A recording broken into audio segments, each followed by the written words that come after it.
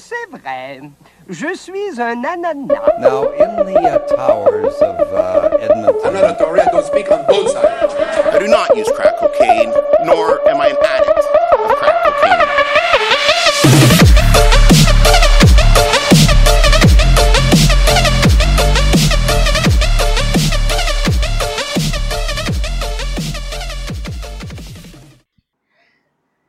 Hey everybody, welcome back to Histories and Mysteries. I'm Jessica. And I'm still Janelle. And today we're talking about the sinking of the whale ship Essex. Boats.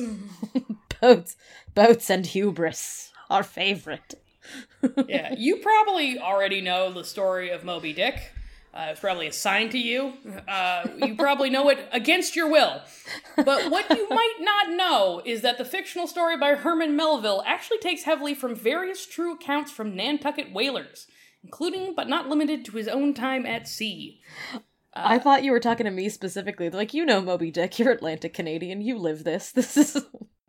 I'm under the impression you can't even walk outside without a harpoon nowadays. Isn't your city underwater currently at this moment? I'm gonna stick it to Galen Weston by fishing in the street. Yeah, you're just gonna take your kayak out one day, to go get some groceries and get taken out by a beluga. Which is weird. You were on fire 2 months ago. I know. Well, now keep up, Jessica. Now we're under 6 feet of disgusting floodwater. And in 2 months, we'll be blown off the map by a hurricane. Life comes at you fast when your planet's dying. But yeah, most notably, the idea of an elusive white whale comes from several reports of a male albino sperm whale known as Mocha Dick. Oh, I thought I wasn't going to be a 13-year-old boy about this, but I can't. That's... And it was known as such due to being first spotted near the island of Mocha off the Chilean coast in 1810. Mocha Dick was not the only albino sperm whale, nor was he notably aggressive. He didn't attack ships unless he was attacked first. But he was distinctive enough that his skill and cunning became notorious among Nantucket whalers. Mocha Richard, however, is never reported as having taken down a ship. I'm so sad that we were cheated out of the opportunity to have Mocha Dick as a cultural touchstone. Good old coffee penis. He was elusive. I chased him my whole life. I just need that hit. He could apparently wreak havoc among whaling boats, which are effectively open-air lifeboats. But true cases of whales taking down whaling ships are rather rare. There are two well-documented incidents in the 19th century, both by non-albino male sperm whales. The first being the 1819 sinking of the Essex, the second being the 1851 sinking of the Anne Alexander. Moby Dick is specifically inspired by the sinking of the Essex, as the Anne Alexander sank on August 20th, 1851, and the first edition of Moby Dick was published 59 days later. Such fortuitous timing from a marketing perspective. Truly, you can't pay for that kind of timing. But it had no inspiration from the Anne Alexander, if only because it's really hard to write 200,000 pages in less than 60 days. It's a bit of a task. If it happened today, Netflix would have a special up in 3 days. I'm pretty sure there's already something up about that submarine. The entire 23-man crew of the Anne Alexander sheltered in lifeboats and were rescued only 2 days later. The whale, weakened by infection as a result of the harpoons and timber stuck in its head, was killed by whalers 5 months later. Oh. The 20 souls aboard the Essex had no such luck. Dead whalers. Jessica's favorite. It seems harsh to blame a whale for, taking down a whaling ship. That's its only natural... it's, fair... I'd be fair enough. You know what? You get this one. If we get to hunt them to extinction, they get to take out, one boat. Especially because, genuinely, very few whaling ships were taken out by whales. It genuinely feels like they could have gone harder on us. And then the orcas attacked. The orcas have been attacking for a while. We'll get into it. We'll Oh, good. We'll get into it. We're going to modern day orca yacht attacks. I love it. This podcast has everything. The Essex departed Nantucket, Massachusetts, on August 12th, 1819. As an aside for non-American listeners, Nantucket is a small island 20 miles off the northeast coast of the United States. It's north of New York City, but south of Boston. And it was an important whaling hub. That's all you need to know about Nantucket. Yeah, emphasis on was. Was important. Was. The island's still there. The whaling, not so much. The Essex was a 20-year-old ship and relatively small at 26.7 meters or 87 feet and 7 inches. But she was recently refitted and had a reputation for being lucky because so many of her recent voyages had been very profitable. The ultimate destination was the western coast of South America, and the trip was expected to take 2.5 years. A strenuous journey for an elderly vessel. She had made the trip before, but needed several days' repair in South America the last time. The captain was the recently promoted former first mate, George Pollard, 28 years old, with his own recently promoted first mate, Owen Chase, 22. It's a boat piloted by children, alright. Oh, yeah, and everyone else is almost everyone else is children, like actual teenagers.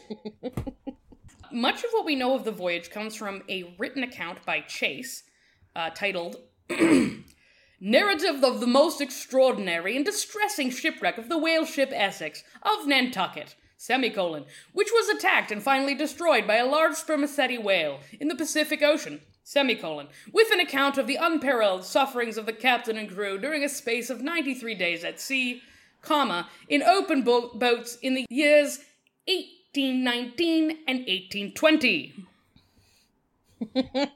Man, they liked a specific title. Yeah, they didn't want you getting this confused with all those other books about most extraordinary and distressing shipwrecks of whale ships, which were attacked and finally destroyed by a large spermaceti whale in the Pacific Ocean, with an account of unparalleled suffering of the captain and crew during a space of 92 days at sea.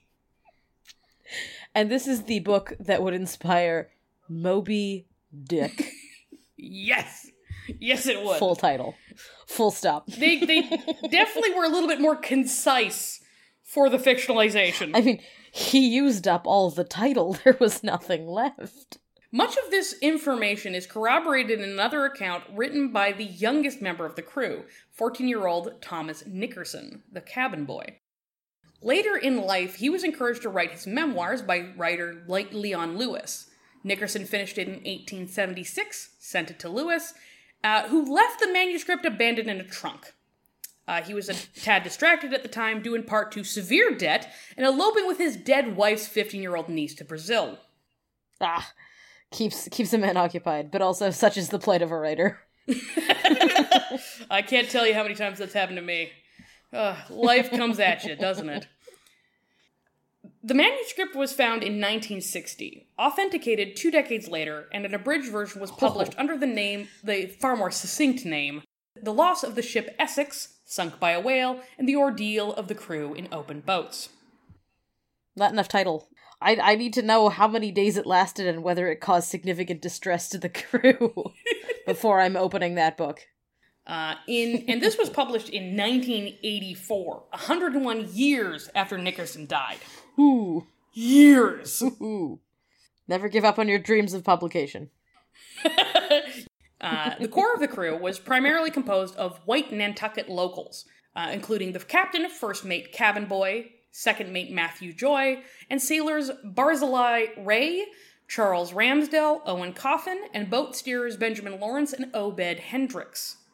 Sailors Isaac Cole, Seth Weeks, Joseph West, and William Wright were white Americans from outside of Nantucket, while boat steerer Thomas Chappell was an Englishman. Oh, fancy. Exotic. Shortly before the ship was set to depart, the Essex was still short on crew, so they hired on 7 black freemen. Steward William Bond, sailors Henry DeWitt, Richard Peterson, Samuel Reed, Charles Shorter, Isaiah Shepard, and Lawson Thomas. And I'm bringing this up for a reason. Labor for difficult work like whaling was hard to come by, and the owners of the Essex, like much of Nantucket's whaling industry, were abolitionist Quakers. Black sailors were thus paid the same as their white counterparts of the same rank, though they generally received worse food and had no opportunity for advancement. Still, you wouldn't think that, like, the most equitable career in the area was stabbing whales to death. Did not expect that to be a forefront of social progress. Well, part of it is just because it's a shit job. You gotta pay people to do this. Like, come on, dude. I'm just tired of these progressive corporations and their whale stabbing. Yeah, you gotta sweeten the pot a little bit for a life of whale stabbing for worse food and conditions. So August 15th, the Essex was caught unprepared by a sudden squall, a sharp gust of wind which knocked her on her beam ends. And if you're wondering what that means, the beam of a ship... See, Janelle already knows. I was gonna say, cover your beam ends, you indecent ship. But also not good. Yeah, the beam of a ship is its width at its widest point. Now imagine that the width of the ship suddenly became its height. And what I mean is that the Essex was fully on its side. A situation that can end in capsizing if not immediately addressed. Yeah, it's not great. You don't want that. My official word as a resident expert Nova Scotian, ship upside down, bad. Ship sideways, bad. Don't want. The ship ultimately righted herself when the squall passed, but this incident resulted in the destruction of the Essex top-gallant sail and the loss of 2 whaleboats, as well as damage to a third. According to Nickerson, Captain Pollard wished to return to Nantucket for repairs, but First Mate Chase insisted that they were fine to continue. Oh, the 22-year-old says it's fine. Yes, the 22-year-old, overriding the 28-year-old, says that it's fine to continue with half your whaleboats fucked. I feel like the motto of the story is less like, don't fuck with whales, and more just like, maybe don't listen to the 22-year-old. 22-year-olds don't know what the fuck they're doing. Second mate Joy agreed with Chase, in part because if they returned to port, some of the other men would likely jump ship, believing the knockdown to be a bad omen. Which, admittedly, yes. Also, were they wrong? Not for, superstition reasons, but maybe. I mean, a bunch of them were about to die, so... Sometimes you say bad omen. I say clear signs of a mechanical failure. Little column A, little column B. To hunt, a whaler requires at least 3 whaleboats, and many had up to 3 spares. But Pollard, after consulting with his officers, chose to leave, despite the Essex only having 2 functioning whaleboats, and perhaps a repairable spare. Oh my god, never listen to people under the age of 25. That's... Absolutely not. Never. But there is an interesting discrepancy between the 2 primary sources here. As Owen Chase was an adult, an experienced officer, and wrote his account far sooner after the incident, there's a lot of reasons why one might expect it to be the more reliable of the 2. Owen Chase doesn't ever mention George Pollard initially wanting to turn around, while Nickerson, the cabin boy, does. Chase likewise depicts the whole incident of the ship nearly capsizing like it's no big deal. Which might be because that would otherwise show bad judgment on his part. I mean... So that's what I'm going to say about the 2 sources here. One of them is written by an adult contemporaneously, but it's written by an adult who has, skin in the game in terms of perception. Yeah, an adult who doesn't want to be held liable for damages. The Essex provisioned in the Azores, in the middle of the Atlantic, on September 2nd, before turning south. 2 weeks later, they made sight of Cabo Verde, an island chain off the west coast of Africa. September 19th, on Mayo Island, they spotted the wreck of the Archimedes, a whaler from New York, which had run aground and was currently being salvaged.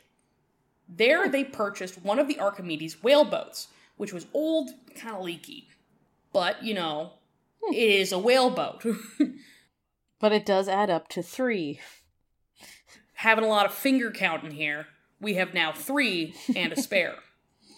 A veritable wealth of whaling ships. Boats, not ships. The Essex was already well down the coast of South America, past Rio de Janeiro, when they caught sight of their first whale spout in October. Whale hunts typically follow a set pattern.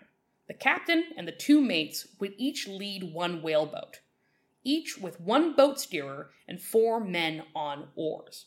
This left only 3 men on the Essex, the absolute bare minimum necessary to safely control her. One of which is Thomas Nickerson, who is 14. 14-year-olds don't count as people. Honestly, they're like 2 raccoons in a Adidas sweater. They're not. Absolutely not. Grow a frontal lobe and we'll talk. The boats approach the whale as quietly as possible, and when they are in close quarters, shoot a harpoon into the target, often followed by holding on for dear life as the whale takes off, dragging the boat along behind it. What was known as a Nantucket sleigh ride. It's like terrible New England water skiing. It's Yeah, water skiing, but instead of a ship, it is an angry, wounded, several-ton animal. Majestic creature of the deep bleeding out so you can turn it into lamp fuel. As the boat is dragged along, the captain or mate in charge of the boat either stabs the whale's tail tendons to slow it down, or moves to the bow with a 11-foot lance, where they stab the whale in the rough area of the arteries close to its lungs. Sometimes as many as over 12 times. Ooh. And this means that as the whale dies, its final breath sprays a large amount of blood and gore in a giant red chimney. Very gross. Delightful. What do you, like, whales dive. What do you do? Do you just drown? It depends on if it's powerful enough to drag your boat under, basically. Like, that's a contingency you have to be prepared for, surely. Well, because, like, you kind of get it where, like, the Inuit would hunt whales by, like, harpooning them with air bladders, tied to a rope, so that it would stop them from being able to dive. Europeans just tied themselves to the whale. That seems dumber in every possible respect. Yeah, I mean, admittedly, they hadn't been doing it as long. There was some problems with the alpha process. Some bugs to work out. But in this case, however, after Chase's boat had sidled up alongside the pod, but before the boat steerer Lawrence could fire a shot, the whack of a second whale's tail sent men and boat flying. The pod took off, leaving the men to cling to the side of their crushed vessel and await rescue from the other boats. Several days after the repair of Chase's boat, they once more spotted a whale spout. This time, the hunt was successful. They then dragged the body back and lashed it to the ship for processing, a step that could take up to 3 days. Like, typically, they're just stripping off the fat, they're boiling it down, they're storing it in barrels, and then they're just leaving the corpse there to rot. Oh, I bet a crew of unwashed teenage boys who've been at sea for a year, boiling dead whale smells incredible. Like, in a way that it's almost physical. Like, this is a smell you could accidentally bump into. I feel like this is a smell like modern people would not survive. Like, the way that, like, eating one, like, flavor-blasted Cheeto would take out, like, a Victorian peasant boy. Like, this would take us out. This is our... Yeah, like... this is our equivalent. Like, this is a smell that you can taste. And chew, probably. Like bubblegum. It was January before the Essex rounded Cape Horn at the tip of South America, and they had only caught 1 whale. This was unusual compared to years past, but it's a problem easily explained by the ramifications of long-term overhunting of a prey animal that quite simply did not reproduce fast enough. They're a renewable resource, but, like, kind of. Yeah, it doesn't really make sense for human beings to be hunting an animal with the same lifespan as human beings. Do they live that long? Holy shit. Like, orcas easily live into their 80s. Holy shit. 60s to 80s. Yeah! Oh my god, I was going off, like... Whales have grandparents. I had some, like, SeaWorld-ass numbers in my head. I was like, whales probably live to be about 30. That's probably true, in some places. 80. Wow. Relying on them as a fuel source is a mistake. You should use corn oil. You can grow corn real fast. Oh yeah, you don't even have to go on the ocean, which is dangerous. No. Do you know how few people have drowned in a field? Of corn? Very few. Not zero, but few. Yeah. It's happened. I guarantee it. The corn cannot drag you into the abyss. Actually, no. Have you ever heard of a grain engulfment? Maybe they can. Okay, the corn can drag you into the abyss, but only a little bit. Only if you play in a grain silo. Don't play in grain silos. Phenomenal life advice.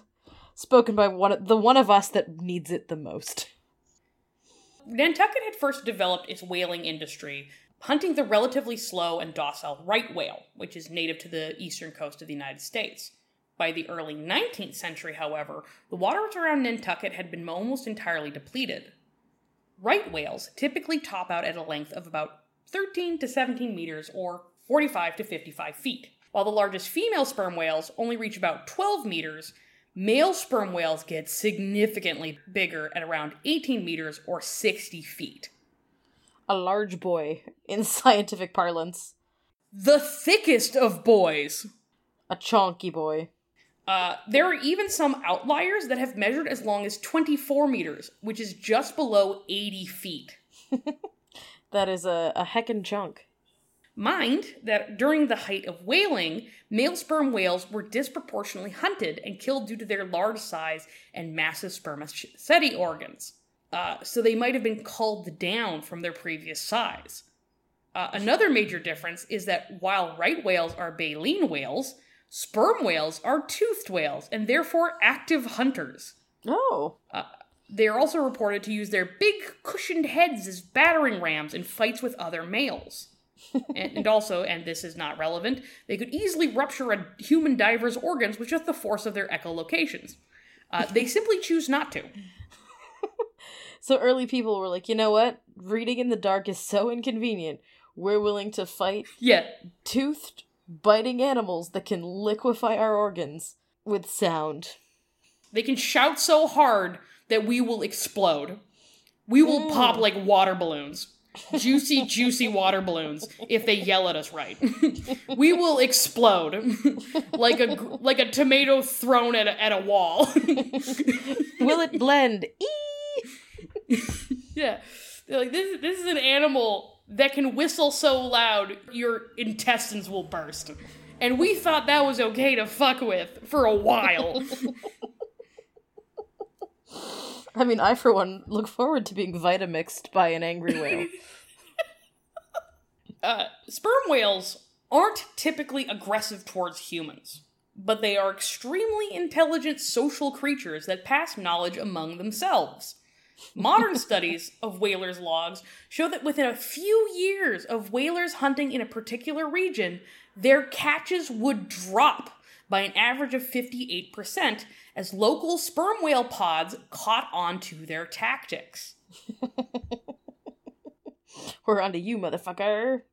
Initially, the whales would respond in much the same way they would to an attack by orcas, by grouping close together, which just made them easy prey to humans. However, they somehow noticed that the sail-powered ships couldn't follow them upwind. So then they would just swim upwind and get away. It is incredible that we continue to be the dominant species on this planet. Oh my gosh, they're coming for us. If they can figure out smelting, we're done. Once the whales reach the Bronze Age, it's over for us. News from other Nantucket vessels on the west coast of South Africa was that hunting was poor. At this rate, they would be at sea for far longer than 2 years, and already their provisions were meager. Indeed, they had left Nantucket insufficiently provisioned, a decision made on the part of the Essex ownership in order to save money. And you might very reasonably be wondering how on earth they could be low on meat, seeing as they've recently killed a fuck-off massive whale. But while Native Americans ate whale, and American whalers would do so on occasion, they hated the taste and viewed the consumption of whale meat as uncivilized. Instead, they just left the beheaded and deblubbered corpses to rot. Can they afford to be picky eaters at this particular junction? No, but less so later. Oh, fun. The Essex did, however, run into a string of luck a few months later on the coast of Peru. Based on the amount of oil they collected, they captured possibly 11 whales in 2 months, at a pace of 1 every 5 days. Holy shit. That September, at a stop-off in Atacames, Ecuador, Henry DeWitt, one of the black sailors, deserted the ship, leaving the Essex with only 2 spare men to man the vessel while the others were hunting, below the minimum number of sailors to safely control a ship her size. But they were still far below quota on whales, and Pollard was impatient to get to the offshore ground, a relatively recently discovered stretch of water 600 miles offshore near the Galapagos Islands that was all the talk among whalers. The captain knew that the whales would congregate in November, and if they were going to make it, they did not have much time to find and hire another sailor.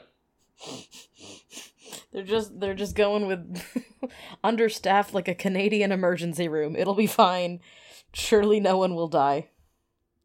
Just no one get appendicitis, and we'll all be okay. I just want to think about how terrible your boat has to be before a dude from America will fuck off into the woods in Ecuador to get away from it. Like, absolutely not. Fuck this shit. I choose jungle. Also, this is why if you're going to go on an incredibly dangerous 2-year journey in an age where, like, you can die from an infected toenail, maybe, like, take a spare person. Maybe don't take the minimal number of staff needed to come back from a whale hunt alive. Maybe you just have a spare or 2 lying around trying not to get scurvy. You think none of you are gonna die or get injured? Really? Really? Really? Like, one good sneeze and you're all done. The Essex left for the Galapagos on October 2nd, 1820. Over the 6 days in transit to the Galapagos, they killed 2 more whales, bringing their total to around half full. They also, however, developed a leak, requiring them to weigh anchor in a protected bay off Hood Island in an attempt to repair some kind of problem below the waterline. Though it's not clear exactly what was wrong and how exactly they tried to fix it. Nonetheless, they stayed on Hood for a full week, indicating that whatever it was pretty serious. Honestly, I'm pleasantly surprised they attempted to fix it and didn't have just some dude plug the hole with his butt. They didn't just sail into the Pacific with a small Dutch boy with his thumb in the side. I mean, color me impressed. They collected 180 live tortoises for food from Hood Island and 100 from Charles Island. Each crew member was expected to collect 3 tortoises every day. And if you think that is bad by our modern eco-sensitive norms, they left suddenly due to a fire that sprang up and quickly spread across the island, which forced them back onto the ship. The fire was still burning when they left the next day.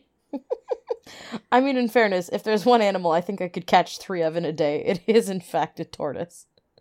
Call me Nimrod, the mighty hunter. I think I can figure this out. Because that's the thing, is like, they didn't even kill, they just picked them up. You don't really need to hunt them, you just need to, like, get a good grip on the shell. Yoink. Hunting, that's a strong word.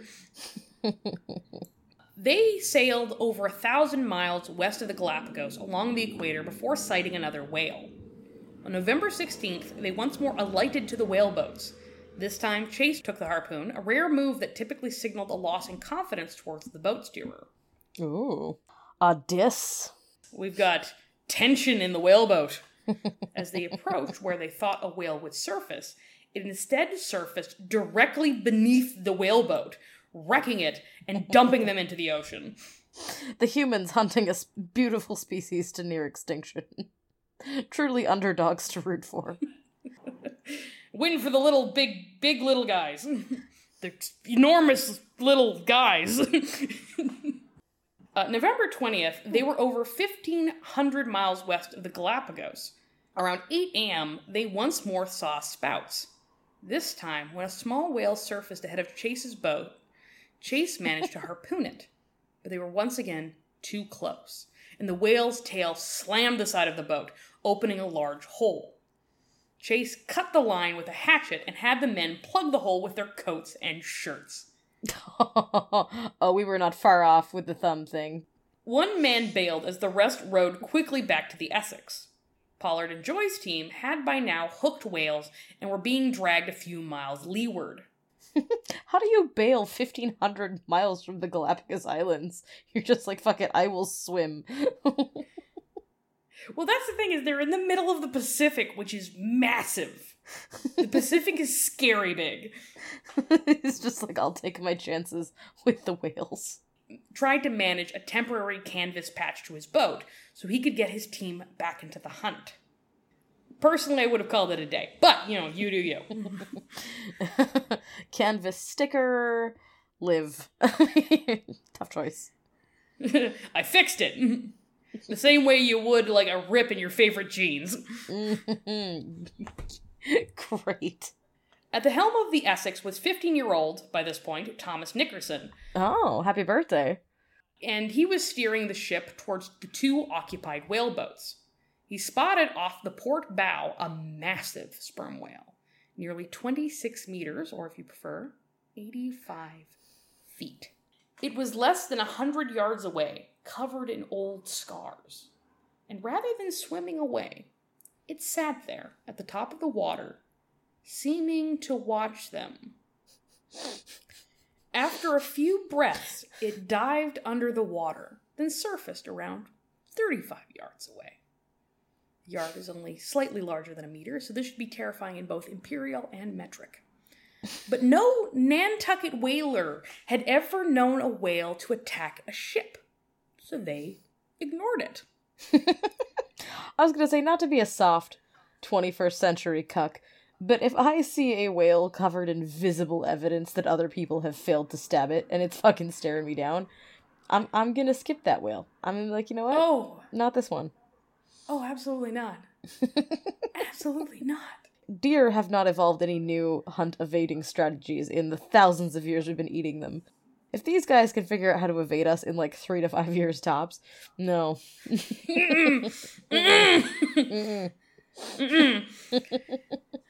Nope, that fish is too smart. Nope. That fish could get a degree. I'm not fucking with it. I hesitate to go near a deer, and that is an animal you could conceivably hunt with a rock.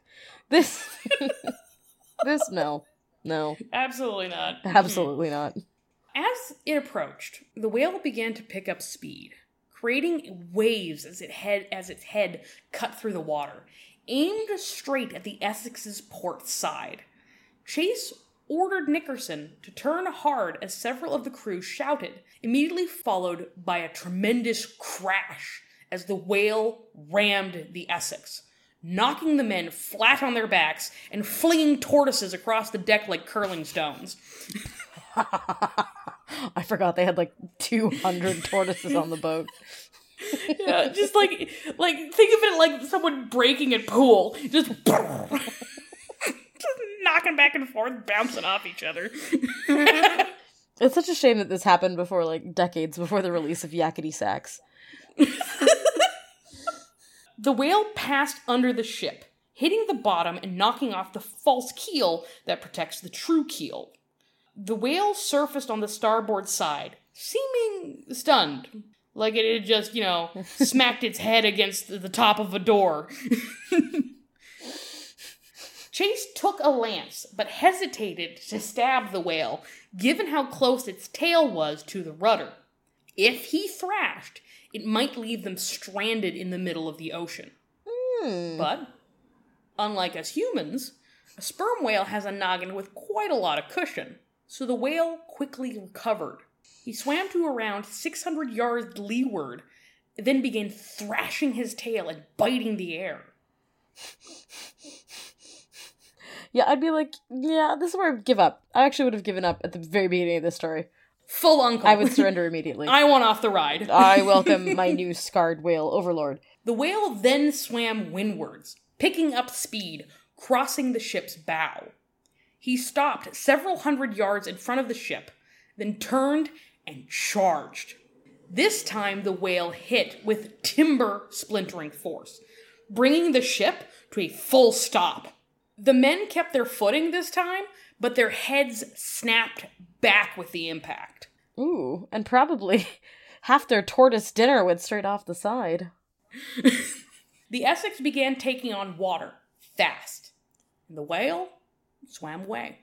Thinking quickly, William Bond, the steward, took several trips into the quickly flooding aft cabins to collect the trunks of the captain and the first mate, as well as navigational equipment, including 2 compasses, 2 copies of New American Practical Navigator, and 2 quadrants. Oh, I thought for a minute he's like, we're gonna need a lot of coats. Oh, they're soaked, dude. They're soaked. I didn't realize he was like saving navigational equipment. I thought he's just like, more coats. The rest of the crew cut the lashing from the spare whaleboat and prepared to disembark in a blind panic. The Essex was listing heavily to port, and the deck was only a few inches above the waterline. They boarded the boat quickly, and they were no more than 2 boats' lengths away from the Essex when it capsized and sank. From attack to capsize took less than 10 minutes. This all transpired so quickly that Pollard and Joy's team out on the whaleboats hadn't even noticed the attack. Yeah, this would be the point where I'm like, you know what? I hunt squirrels from now on. That is my prey. Pretty low in fat. I think I could squeeze a candle out of maybe 8 of them. Very unlikely to kill multiple adult men by capsizing their boat. Obed Hendricks, Pollard's boat steerer, caught sight of the Essex listing on its side, as if she had been hit by an imperceptible squall on an otherwise clear day. The other men turned to look, only to see an empty horizon. Spooky. They released the 2 whales and made haste back towards the Essex. They arrived to find the other men silently staring at the hull of the sunken ship below the water. Oh, you fucked. And there are a few theories about why the whale struck the ship. It's possible that it was defending the smaller whales getting attacked, but in that case, it would have made far more sense to directly intervene with the whaleboats in the water. Yeah, I feel like this is a very clear fuck ships in particular sentiment. And another possibility is that the whale initially ran into the ship on accident, given that it was swimming at a normal cruising speed before the first blow. A third possibility is that the whale may have heard Chase hammering canvas onto the whaleboat and interpreted the sound as the sonar clicks of a rival male. See, sailors in wooden ships during the era often heard the clicks of sperm whales through the hull and would compare the sound to that of hammers, calling whales carpenter fish. Oh, so this is a like, hey ship, this'll teach you to hump my females. So like, you're stepping on my turf, bro? Boom! You got stepped to by a whale. I mean, I also feel like it's not that great a mystery why a hyper-intelligent animal capable of empathy is mad at a boat that regularly dangles its dead family off the side so it can be cut up and boiled. I feel Doesn't feel like a huge mystery. No, I feel like I get it. At Pollard's command, the men began hacking off the masts with hatchets so that they could right the Essex enough to salvage some provisions. Pollard took a measurement and found that they were at 0 degrees and 45 minutes south, 119 degrees west. Here I want to bring up an interesting concept in geography called the oceanic pole of inaccessibility. The place in the ocean that is the absolute farthest from any island or coastline, otherwise known as Point Nemo. Nemo being the Latin word for nobody, and the Disney World word for fish. Thank you for that linguistic distinction. So Point Nemo is at 48 degrees, 52 minutes south, and 123 degrees, 23 minutes west. So I wouldn't say they were in the middle of nowhere, but only because they were almost directly north of the literal middle of nowhere. They're not like the most fucked a person can be, but they are 10 minutes from the most fucked a person can be. God damn it, Jessica, does this story end in cannibalism? Why would you say that? Oh, god damn it, you do this every time. I'm sorry, Janelle. I'm telling a story about how people in the middle of the nowhere with no food are getting back to safety. Why would you assume that just because of my entire past history and obsessions that this would be about cannibalism? Why would you think that? Every single one of these episodes is just like Jessica elaborately pulling off the sheet of like a hidden statue to reveal it's cannibalism. It's always cannibalism. What's behind door number 2? It's cannibalism. And door number 3, cannibalism. it's cannibalism. Could you guess the price of this toaster? It's cannibalism. It's like an elaborate game of 3-card Monty, where the answer is always cannibalism. Would you like to buy a vowel? The answer is cannibalism. We've got an A. We've got an I. I mean, I guess you don't like the taste of whale, you're gonna find out how leg tastes. Long pork. I do. I don't care for the taste of sperm whale, but I will settle for the taste of Steve. I expect that most of us don't spend a lot of time thinking about the relative size of Earth's oceans, but the Pacific is roughly twice the size of the Atlantic in terms of area. So, yeah, don't like the existential dread of just thinking about the size of the Pacific Ocean is too much for me to handle. yeah. Did you know 90% of the world's population of humans lives on one hemisphere? And it's the hemisphere without the Pacific Ocean in it. Because the Pacific Ocean is massive. It's its own thing.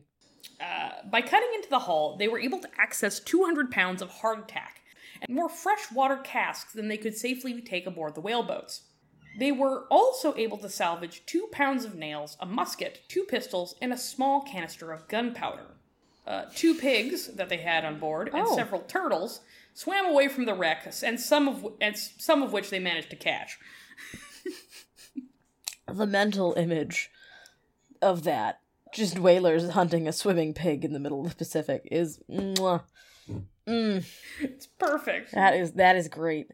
When we boil the oceans clean off this planet, some future extraterrestrial anthropologist who knows anything at all about our planet is gonna be real confused. Real confused. They're gonna find a pig skeleton somewhere a pig skeleton simply should not be. Finally, the ship began to sink in earnest. Not, the guy, but Yeah, the concept. A lot. And they retreated to a safe distance to wait out the night in the lee of the ship. The next day, they made masts and sails for the whaleboats out of salvaged wood and sails from the ship. They built up the sides of each boat to make them taller and thus a little more seaworthy. They then slept another night in the boats, and by the next day, the Essex was bleeding whale oil out into the sea in a giant greasy slick that stuck to the sides of all the boats. This will be recognized as the first modern oil spill. You give me some dish soap, I could scrub that off a duck. The most controversial of Don's commercials. Chase told Pollard they needed to make for the nearest island, but the captain dithered, insisting on making another stab at salvage and taking a last reading of their location at noon. He determined that they had drifted 19 miles north. Their options weren't good. Turning back eastward wasn't an option, due to the limited efficacy of their simple ad hoc sails against the trade winds. For those unfamiliar, around the equator, the prevailing wind direction is permanently east to west. To massively oversimplify, this is mostly because the Earth is spinning in the opposite direction and doesn't carry the air along with it. You're going west, whether you like it or not. In order to turn back, they would first need to head either north or more likely south, until they were far enough from the equator to hit the variable winds close to the poles. The other, less impossible option was to continue heading west to the nearest islands 1,200 miles away, which were the Marquesas in French-controlled Polynesia.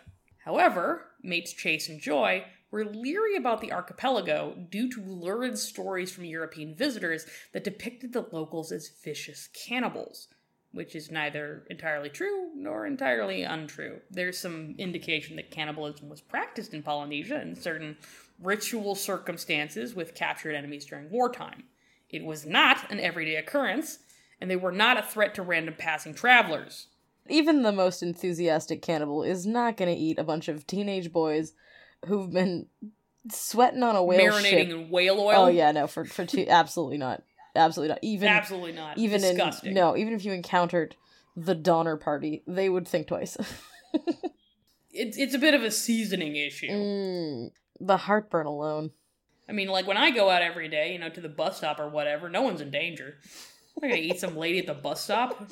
Jessica keeps her cannibalism ritualistic and for the washed. If you stink of whale gut, I'm gonna take a pass. What a fun Vancouver safety tip that is.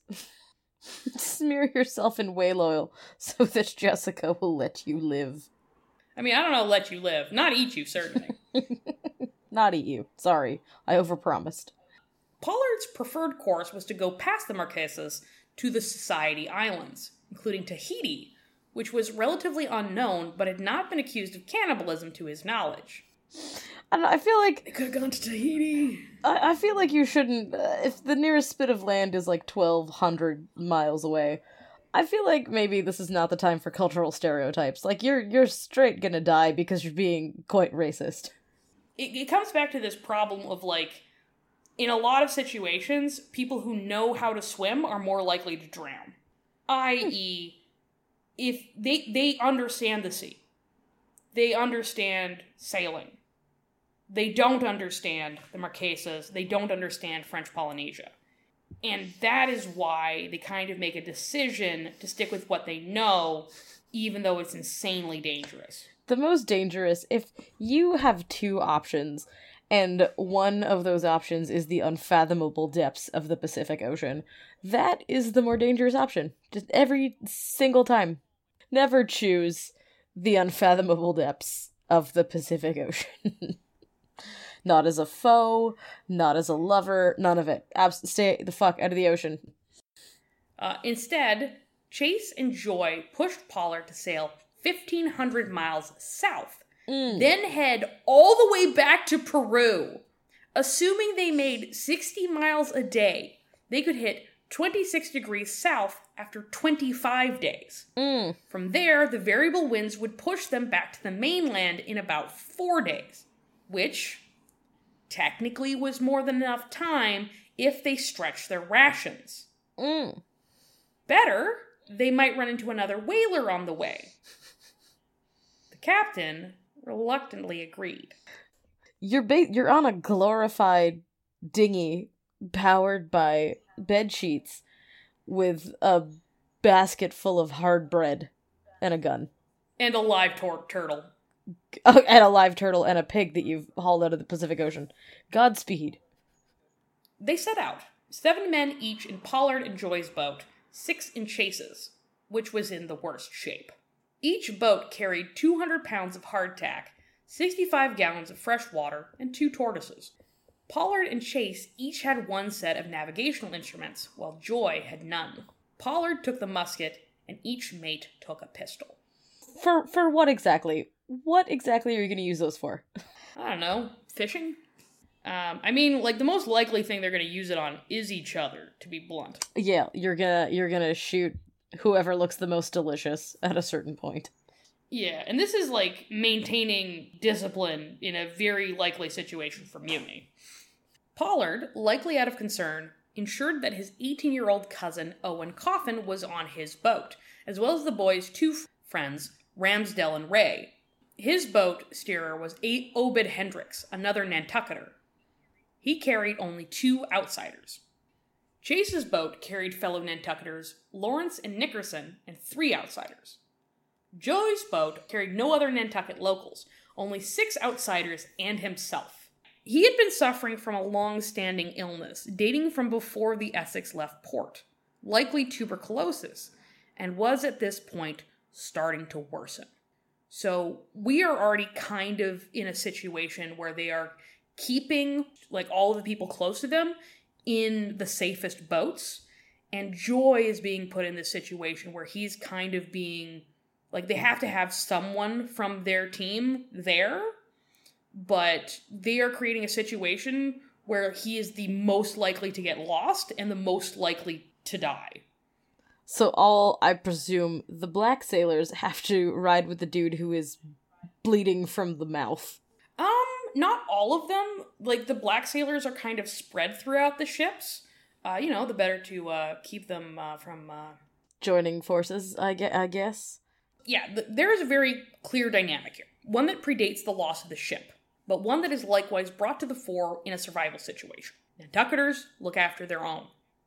And they have placed just enough of their people in Joy's boat to control it. Joy is ill, he has no compass. If his boat gets separated from the others, they are as good as dead. Chase getting fewer crew because his boat is in rough shape might seem like a detriment, but it also has the clear upside of having to split the same amount of food among fewer people. That's your reward for being in the rickety tugboat. So they set out, heading south thanks to a strong breeze, and only a few hours later, they lose sight of the drowned ship. The boats handle awkwardly, and their rations are tightly managed. Approximately 500 calories of hardtack and half a pint of water a day. Oh, so fun. That's where we're starting. Oh, this is great. This is not an illustrious start. This is not how you start a story where everybody survives to the end. This is not a good start. This is not a good middle. This wouldn't even be a good end.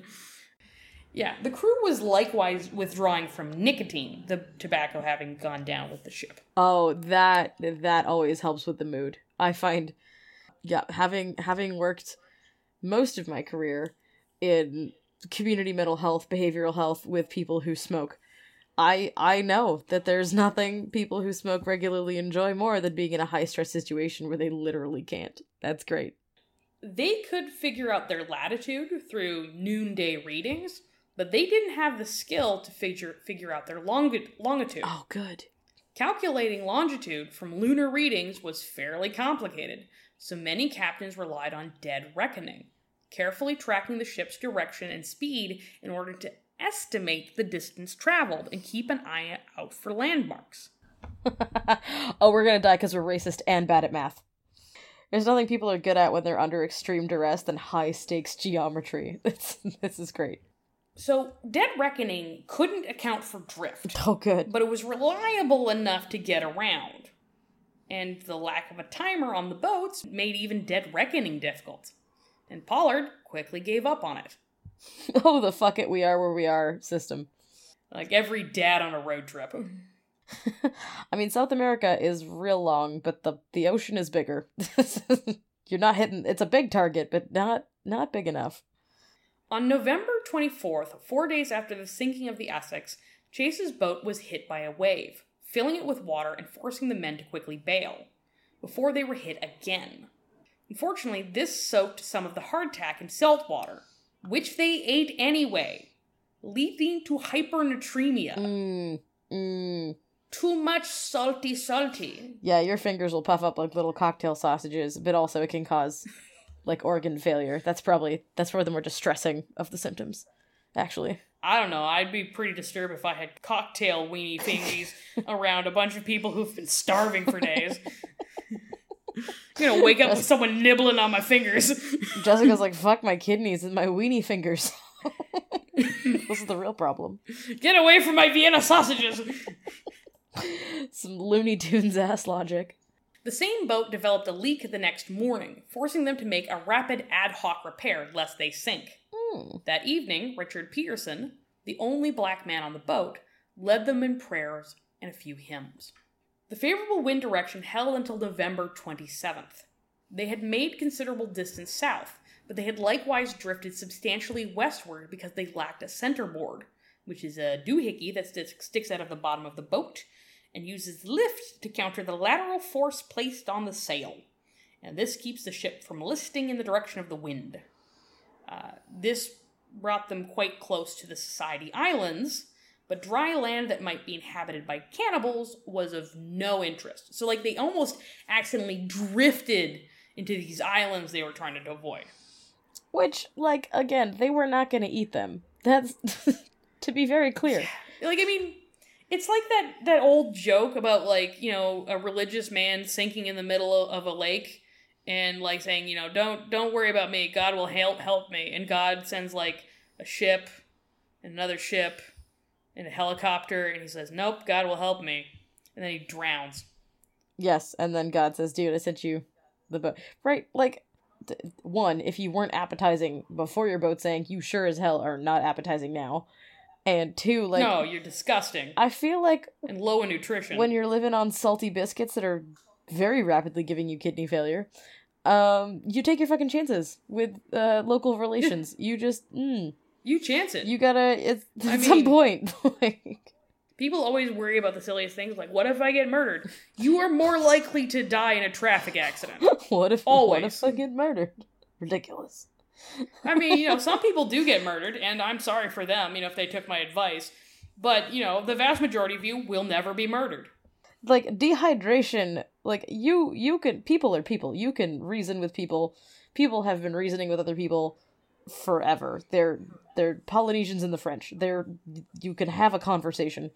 Dehydration. You cannot reason with dehydration. No, it's not gonna listen to you. You're just gonna die, and quickly. This is just all an exercise in, like, terrible actuarial knowledge. Like, these people do not understand statistical probability at all. This is atrocious. That's the problem when you're a 14-year-old in the middle of the ocean who has never taken a stats class. It's funny, because this is a crew where, like, I mean, we already spoiled it, at least 2 of them survive. What stories have been lost to history because they were so stupid they all died? The next day, the wind grew rougher, still in the wrong direction.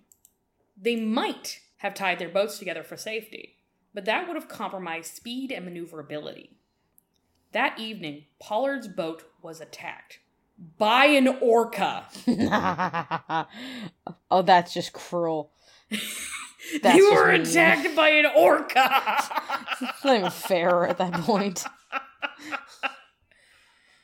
The whale rammed its head against the boat and took a sizable chunk out of it. It then played with the vessel, batting it about like a cat with a toy. The men repeatedly beat it with 2 poles until it finally relented and swam away. And, like, unlike sperm whales, it's relatively well documented that orcas will occasionally attack and even sink sailboats. Oh, for sport. It used to be extremely unusual, but if you've been paying attention to what's currently going on in Spain... We've pissed them off. We deserve this. Orcas are kind of interesting because they actually used to help with whale hunts. Like, they kind of caught on to what whalers were doing, and they would lead whaling vessels to pods of other species of whales, and then they would just eat what was left over. I mean, they're sort of class traders, but they're also genius. Technically, they're dolphins, I guess.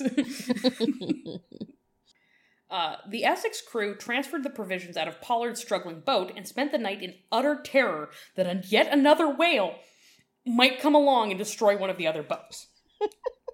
They were luckily able to fix Pollard's craft by the light of day. I can't decide, like, part of me feels like after this I would go full Captain Ahab and just, like, devote my life to hunting down whales. But part of me is like, I would never want to see the fucking ocean again. I would never leave. I would find the driest piece of land. I would move to the desert. I would never go to another pond. I know. Absolutely. I would sponge bath for the rest of my days. To avoid the call of the whale. By the 28th, all 3 boats need to be bailed constantly, especially Chase's. On the 29th, Chase decided to butcher one of the tortoises. Some of the crew drank its blood, while others were a little too repulsed. They started a fire in its shell, cooked it, and ate it all. Okay, getting cooked in your own shell is just insult to injury. I would haunt whatever's left of that dinghy. They finally had enough good weather to take another reading and found themselves nearly at 8 degrees south, meaning they had traveled nearly 500 miles since leaving the ship. Having had a good meal and finally running out of salt-ruined hardtack by December 3rd, their health began to improve, as well as their spirits. That night, they nearly lost track of Joy's boat in the dark, but they were able to find him by flashing a lantern and spotting his answering light a quarter-mile leeward. 2 nights later, it was Chase's boat that became separated. This time, he summoned the others by firing his pistol. Presumably pointing upward. I don't think he was pointing to the side. That's dangerous. If one of us is lost, we're all lost, motherfucker. They were hit by another gale on the 8th, then once more separated from Pollard on the night of the 9th, not finding him again until the following morning. Ooh. On the afternoon of the 10th, 4 ships jumped into Chase's boat, one of which the first mate immediately grabbed and ate, scales and all, while the other men in the boat tried to get a hold of the 3 others. Just a psychologically healthy dude biting the head off a live fish. As one does when things are going well. By the 14th, they were stuck in a calm, and Chase cut the rations in his boat to 3 ounces of hardtack, though he maintained the water ration at half a pint, as they were all agonizingly thirsty and had, by this point, been driven to drinking their own piss. I was gonna say, this feels like a Bear Grylls moment. We are adapting. We are overcoming. We are drinking piss. There comes a point where the hydration benefit of that is not worth the, No. destroying your kidneys. You piss it out for a reason. Yeah. It's gonna be orange. I'm telling you right now. It's gonna be orange. These men had the orangest piss of all time. It's basically gonna come out of your body looking like Sunny D. Vivid. Extra pulpy, though. Oh god, never leave land. They discovered and immediately ate some gooseneck barnacles stuck to the bottom of the boats, and they ate until full and found themselves unable to reserve them from the next day. They just ate all of them. Nature's Pringles.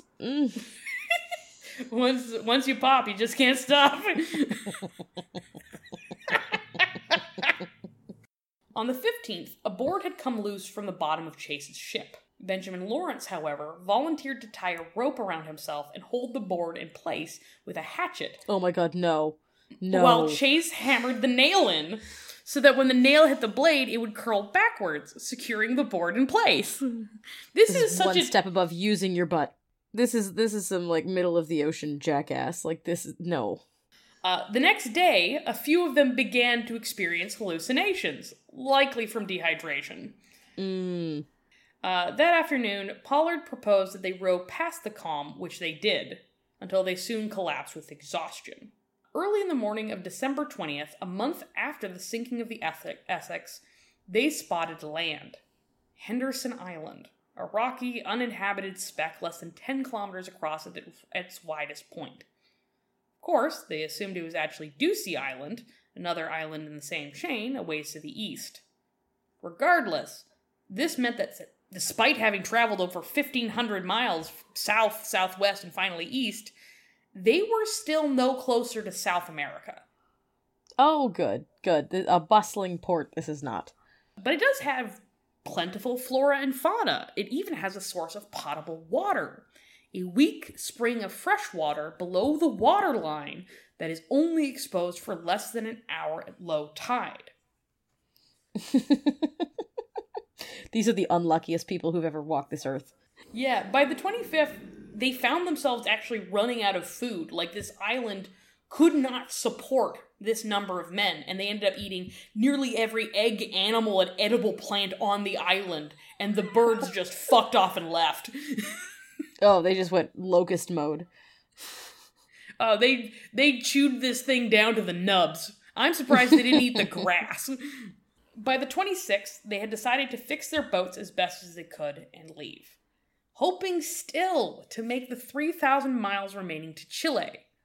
The men had somewhat recovered, so some more than others. The black sailors were still weaker than the others, being older on average, and having had poorer quality food even when they were aboard the Essex. Worst off was Joy, who had barely recovered at all. This is one thing, as much as we've been joking about, these all being teenage fucking boys, the people who are older, the people who are even quite elderly, they are all black. And if you think that this is rough on a teenage boy, you do not understand how rough it is on a 60-year-old man. Ooh, this is not great. This is not where Grandpa needs to be. And that's one of the reasons why they're getting sicker, they're getting weaker faster than the white sailors. They're older. They're older. They're much older. Like, this was not... One of the reasons why this wasn't a very popular job, one of the reasons why black sailors could get it at all, is because it was rough on the body. It was rough on them mentally. Oh, yeah. You don't you don't do this into your 60s if you have an option. So the people who are doing it into that age, they are socially marginalized, to say the least. And actually, 3 of the white outsiders decided to stay behind on Henderson Island, not even requesting that any food be left behind. They're just like, we choose death on this island. The others, relieved to have fewer mouths to split food between, made no argument. The remaining 17 left on the 27th. This time, they used an improvised log line to at least have some means of tracking longitude. They intended to head for Easter Island, directly east, but they were once again pushed southward. They planned to island hop, but the wind shifted. By January 7th, they had been pushed at least 360 miles south and only made 600 miles east. On the 8th, Matthew Joy, who had continued to deteriorate, asked to be moved to the captain's boat so he could be among his fellow Nantucket sailors. 3 days later, on January 10th, he asked to return to his own boat, perhaps out of a sense of duty, and died that afternoon. They sewed him into his clothes, tied a stone to his feet, and consigned him to the sea. Okay. We're at our first sea burial. This is not a great landmark. Joy's boat steerer, Thomas Chappell, the Englishman, was back on Henderson Island. Oh, the Brits like, I choose death. Death! Death for me, thank you. I'm good, thanks. So instead, Joy's boat was taken over by 21-year-old Obed Hendricks. Hendricks found, to his dismay, that the boat only had 2 or 3 days' worth of hardtack left. The next day, they were hit by a hard gale, which luckily came from the northwest. Visibility was low that night, and Chase's boat in the lead.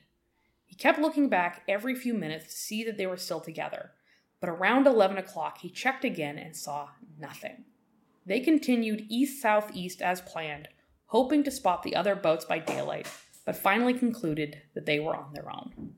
On January 13th, Chase took stock of their provisions, noting that they still had a fair deal of bread, but nonetheless having their rations halving their rations once more to only 1.5 ounces of hardtack per day.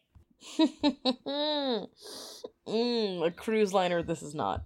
Janelle, have you ever thought if you'd be able to survive on, like, that little package of cookies they give you on the airplane for, like, a day? How about that little package of cookies for, like, 2 months every day? You're in great shape when that's over. I don't know how much water they're getting at this point, but it can't be more than those 2 little cups that they give you on the airplane too. No, it's mostly piss. Almost entirely piss. Piss and biscuits at this point. Back on the other 2 boats, on January 14th, Hendrick's boat ran out of provisions.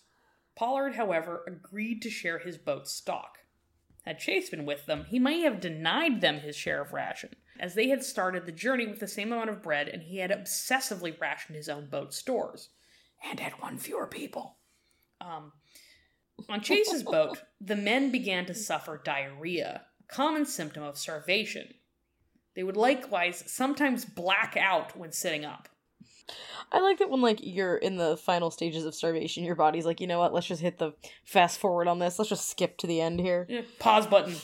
Pause button. Diarrhea is more of a fast forward. You're just like, you were dying, but now you're dying. That night, one of the crew woke Chase and informed him that Richard Peterson, the elderly black man, had stolen some bread. Oh. Chase turned on Peterson, threatening to shoot him if he did not give back what he had taken. Peterson did so, pleading with Chase to spare his life. Chase warned him not to do so again on pain of death, but gave no other punishment.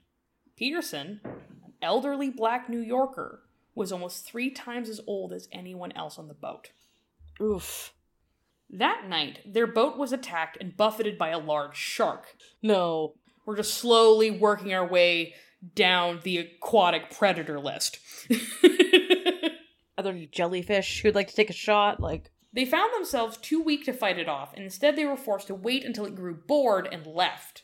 The next day, they were joined by a group of porpoises, playfully surfacing near their boat and dodging away as the crew had clumsily attempted to stab them. I don't know, mocking them in favor of their larger cousins, I guess. I was gonna say, porpoises are smart. They're definitely making fun of them.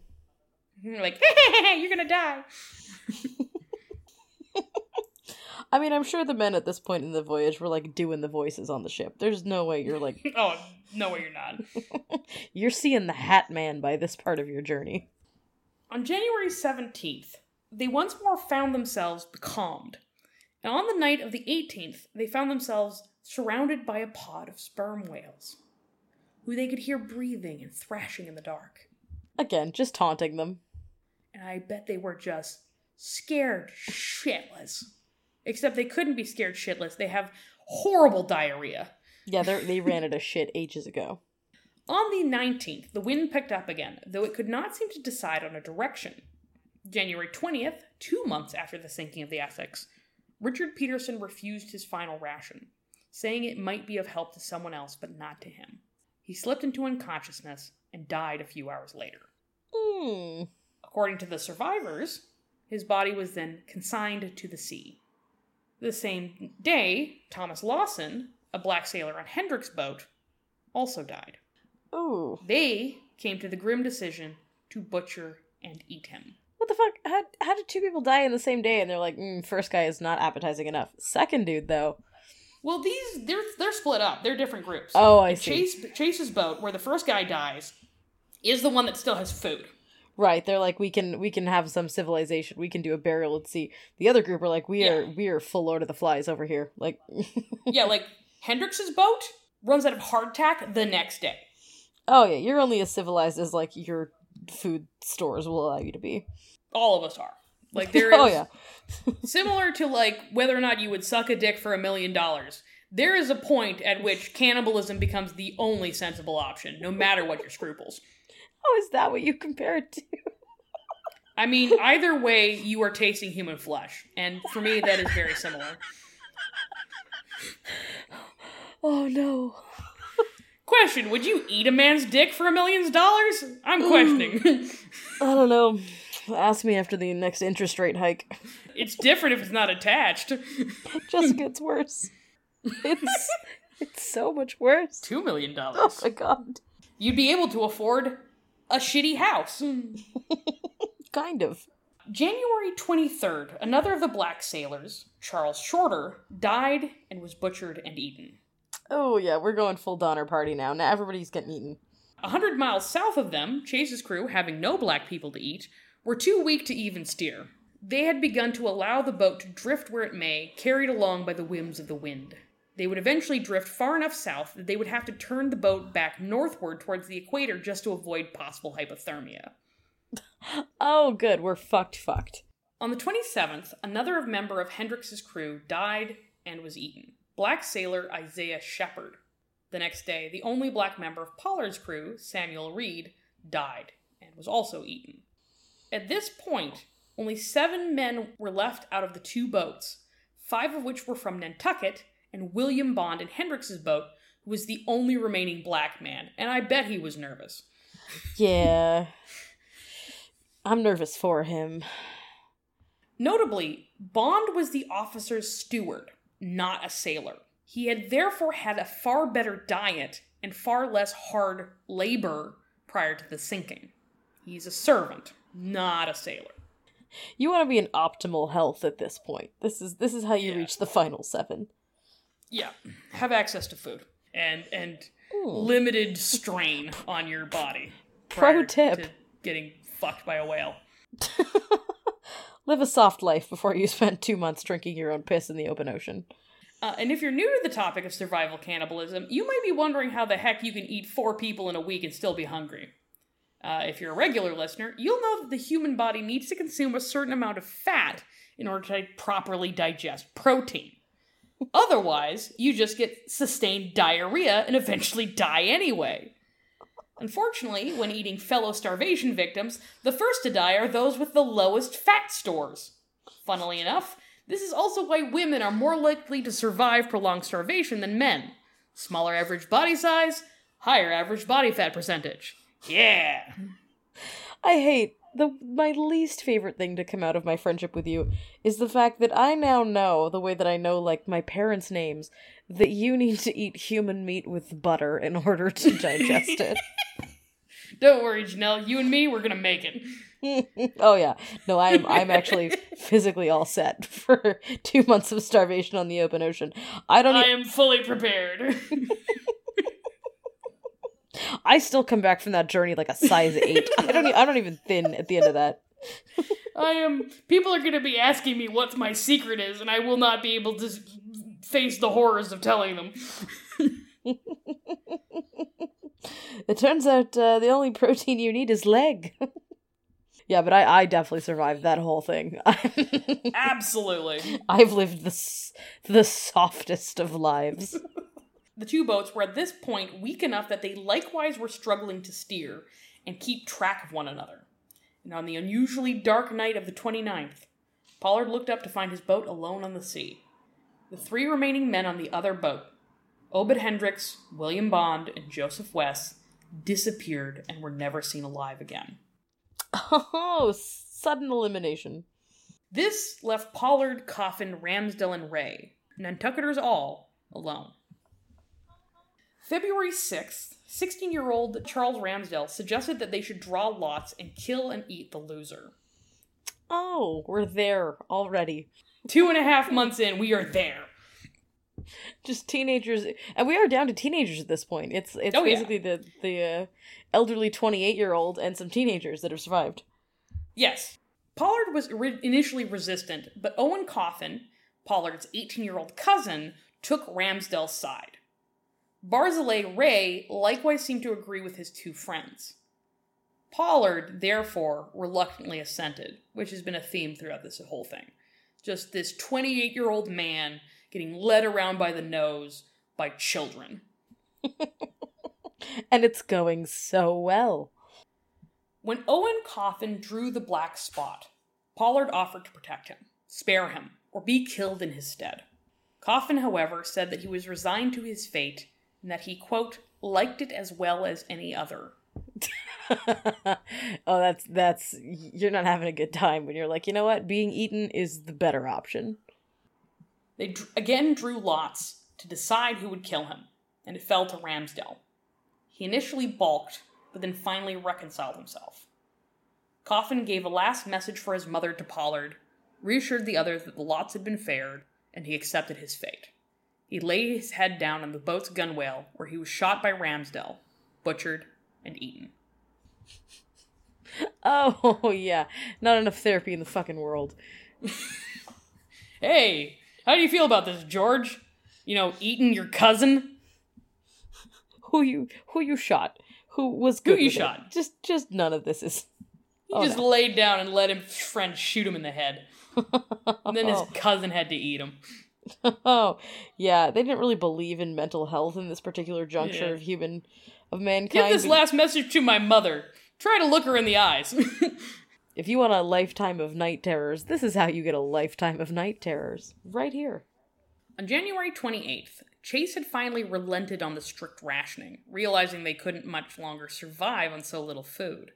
On the morning of the 8th of February, Cole, the last surviving outsider, began ranting incoherently. He fell down repeatedly, only to spring up again and keep raving. Finally, by 10 o'clock, he was too weak to speak. He moaned in pain for the next 6 hours before he began to spasm and convulse. By 4 o'clock, he was dead. So there's 2 accounts of this story because that's who lived. Oh. The next day, when Lawrence and Nickerson were preparing Cole's body, Chase stopped them, knowing that they had only 3 days of hardtack left. He suggested keeping the body as food rather than being forced to cast lots later.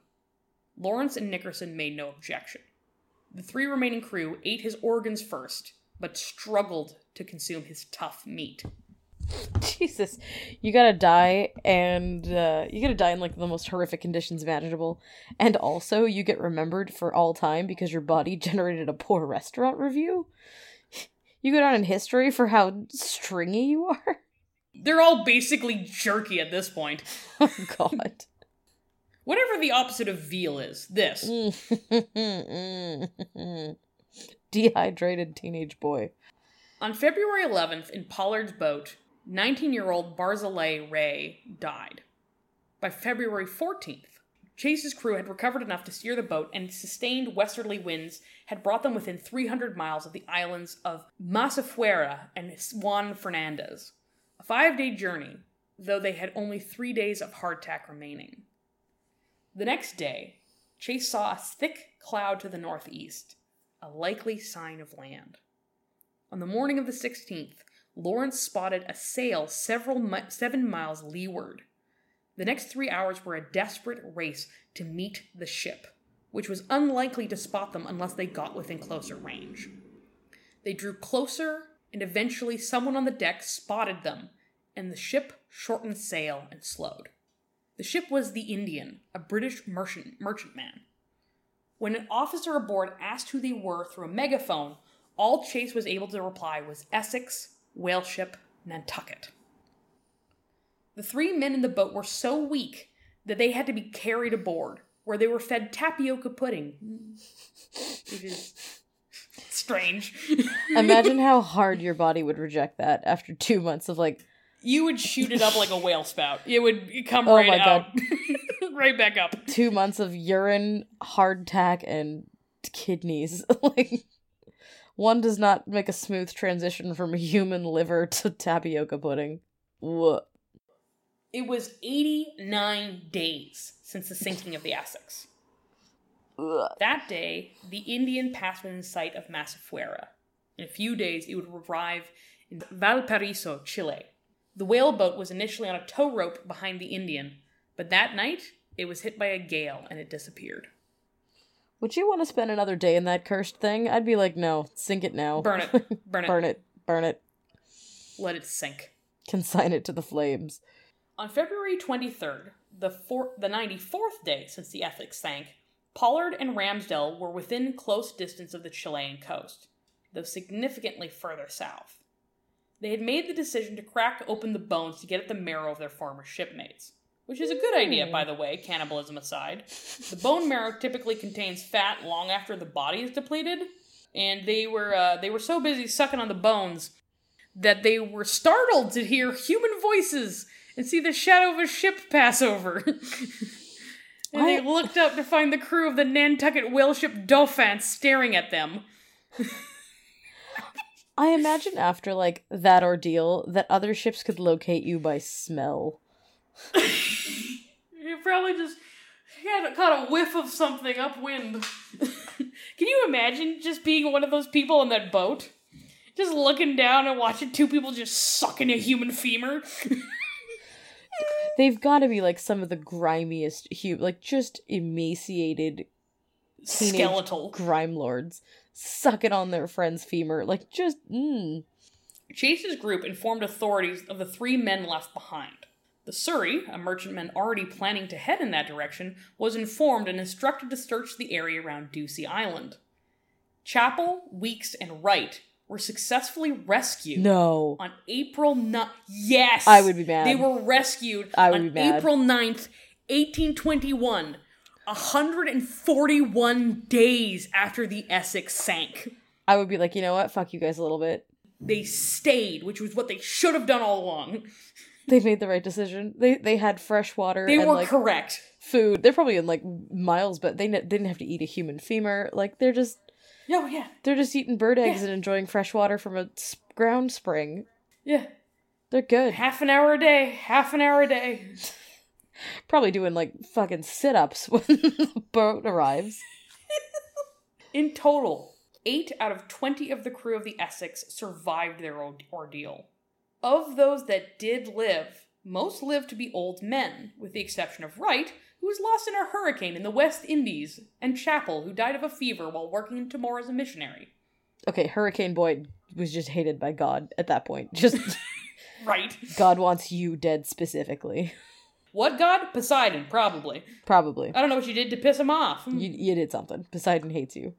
Pollard attempted to return to work as a captain, but the next ship ran aground on shoals during a storm. You know what? Some people are not meant to do certain things. Some careers are just not for you. That's not it, though. He then joined a merchantman, which was wrecked as well. Okay, at this point, he's unlucky. He was then considered horribly unlucky, and he was relegated to the post of Nantucket's night watchman. For the rest of his life, every November 20th, he fasted in remembrance of the men of the Essex. On the shore where he belonged. You dude, like, stay off the boats. It's you at this point. It's you. It's just you. Owen Chase published an account that later inspired Moby Dick, and continued as a whaler for 19 years. Poof. His wife had died while he was at sea, so he married another woman who also died while he was at sea. He then married a third woman who did not die when he was at sea, but she did give birth like 16 months after he left port, so he got a divorce. Still raised the kid, though. That is not the correct amount of time. Chase then married a fourth woman 2 months later, who also did not die while he was at sea. In his old age, however, Chase began hiding food in the attic of his Nantucket home and was eventually institutionalized. Oh yeah, I feel like dementia's gonna hit all these people like a ton of bricks. They were not okay afterwards. Not really. No, you don't really walk that off. I mean, physically alone, like recovering from that physically with, I don't even remember what century this is. 19th century medical technology. Not ideal. Recovering from that psychologically with a 19th century understanding of mental health, you fucked. It's one of the worst things that's ever happened to anybody. We're like... comfortably. We're barely out of the stage of human history where we're blaming things on demons and ghosts. Like, this is, horrific. But yes, that's the sinking of the whale ship Essex. If you're ever lost in the middle of the ocean, go to land. Any land. And then stay there. The ocean is dangerous and filled with horrors. Stay on the island and wait to get rescued. Yeah, it'll take a while. Live as soft a life as possible. Stay out of the ocean. And if you don't listen to those first two pieces of advice, crack your friend's femurs open to eat the bone marrow. Yeah. 3 equally valuable pieces of advice. Yeah, also on Henderson Island, there was a previous group of people who got shipwrecked. And but they didn't find the water source, so they just found their bones in a cave later. Oh, that's gotta feel good. You're like, you know what? Haha, I got further in this game than you did. I'm winning! We hope that you've enjoyed this episode. I'm Jessica. And I'm still Janelle.